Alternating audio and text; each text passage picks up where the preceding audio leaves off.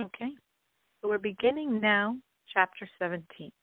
And chapter 17 is an exciting chapter because it is the final concluding chapter of a subunit in this work, which spans from chapter 1 through chapter 17. The long road of accessing a relationship to God through creating the emotion, and through that emotion, becoming the Benoni. So we begin today, since we're at the end of the road, to go back to our starting point, the beginning of the road. And our initial premise was there is a verse in the Torah, which of course is true. And it says, the matter is very near to you, in your mouth and in your heart to do it. And now, after having already acquired 16 chapters of Tanya, we're still confused. We say, what? It still doesn't seem very close. It doesn't seem close because in my heart, I have a lot of passions for this world. And I'm going to transfer all of those passions to have only passion for God. It doesn't seem close. It doesn't seem easy. And even in the Talmud, the great sages of the Talmud say fearing God is a great thing. It's not a small thing at all. And loving is even more difficult than fearing.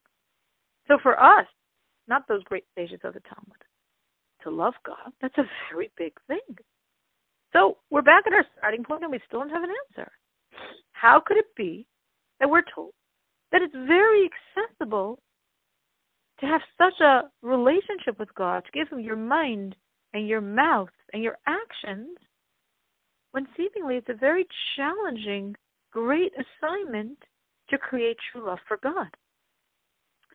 The Rebbe explains, and especially, that we're told that only true saints, the truly, truly righteous saints, have complete mastery over their hearts. So here am I, not yet a saint, not yet even perhaps a Benoni, and I'm expected to have such mastery over my heart. But the Rebbe says, if you look inside the verse, it's not demanding of you to create this love of God. That's not what's necessary to become the Benoni. The order is very precise. In your mouth and in your heart to do it. In your heart to do it. There has to be enough going on in your heart to get you to do what you have to do. And for that, you don't necessarily need to create a love for God. You could create Tevuna, what we discussed last chapter. But last chapter, we looked on as the road for the person that has difficulty with emotion, that his emotional system is very shut down. And that's why he's creating this feeling, so to speak, quasi-feeling in his mind, and through that becoming the Benoni. Here the Rebbe is saying it's possible for every one of us, because this is supposed to be close. And creating the compulsion in your mind is a lot closer. It's a lot more accessible than creating the feelings in your heart.